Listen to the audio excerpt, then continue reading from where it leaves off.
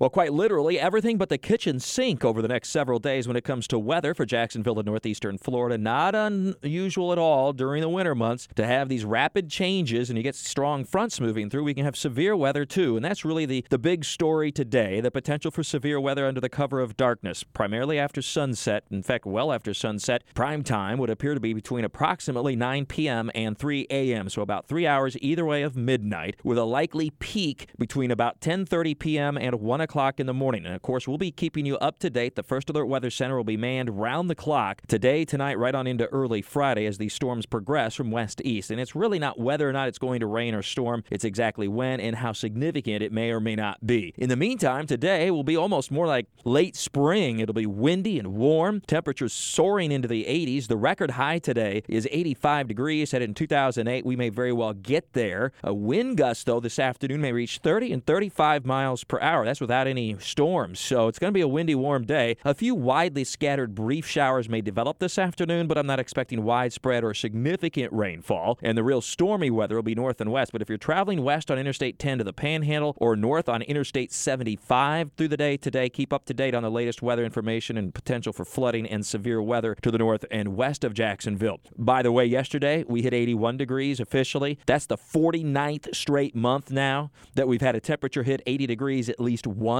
That's a stunning stat. You have to go back to January of 2016 since we've gone an entire month without an 80-degree day. Highly, highly unusual and an indication of the recent warmth that we've been experiencing, especially during the winter months. All right, then tonight, the cold front starts to approach and a heavy line of storms, a squall line of storms will be ongoing from Georgia into northwestern Florida. This is the same one causing severe weather early this morning in the Panhandle and parts of Georgia and Alabama and caused severe weather and tornadoes yesterday further to the west, snow in parts of Texas, Oklahoma, Missouri, Illinois, Indiana, Ohio, and Michigan. Well, this will come our way tonight, and we can expect the squall line to be approaching northeastern Florida by 8 to 9 p.m., so parts of Baker County, and then will progress rapidly to the east to the Highway 301 area by 9 to 10 p.m., I-95 between approximately 9:30 and 11:30 p.m., and the beaches between 11 p.m. and 1 a.m., and then offshore. Again, these times are subject to at least some massaging, if you will, an update in other words, but generally looking at late evening and overnight. Very heavy rain and strong, potentially damaging winds will accompany this squall line. There could be some power outages overnight tonight. So make sure you have your all your devices, electronic devices, fully powered up this afternoon and this evening. And there may very well be an isolated tornado or two that could occur as well. And with darkness, that's especially problematic. They'll be pretty fast moving. You would look for the potential for a sudden power outage, a loud roar, and then that's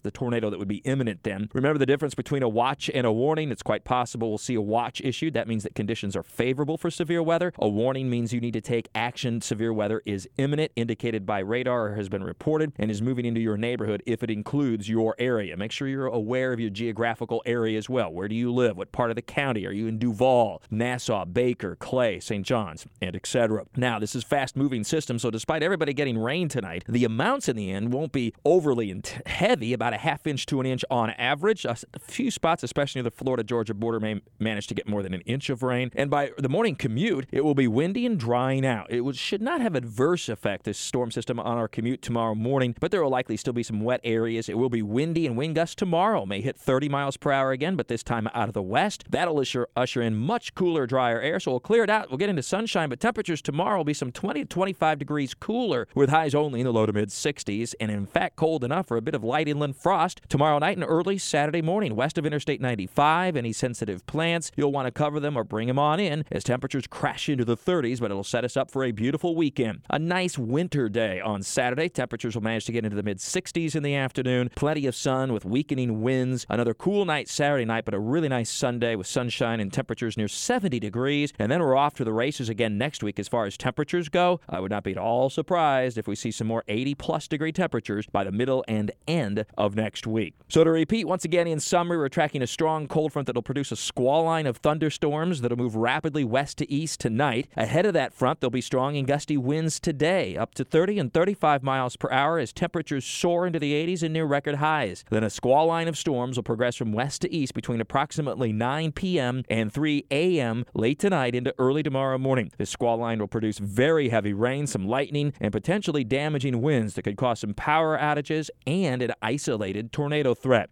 The threat looks to be gone. The heaviest rain by sunrise tomorrow morning, and windy, much colder air will follow for your Friday.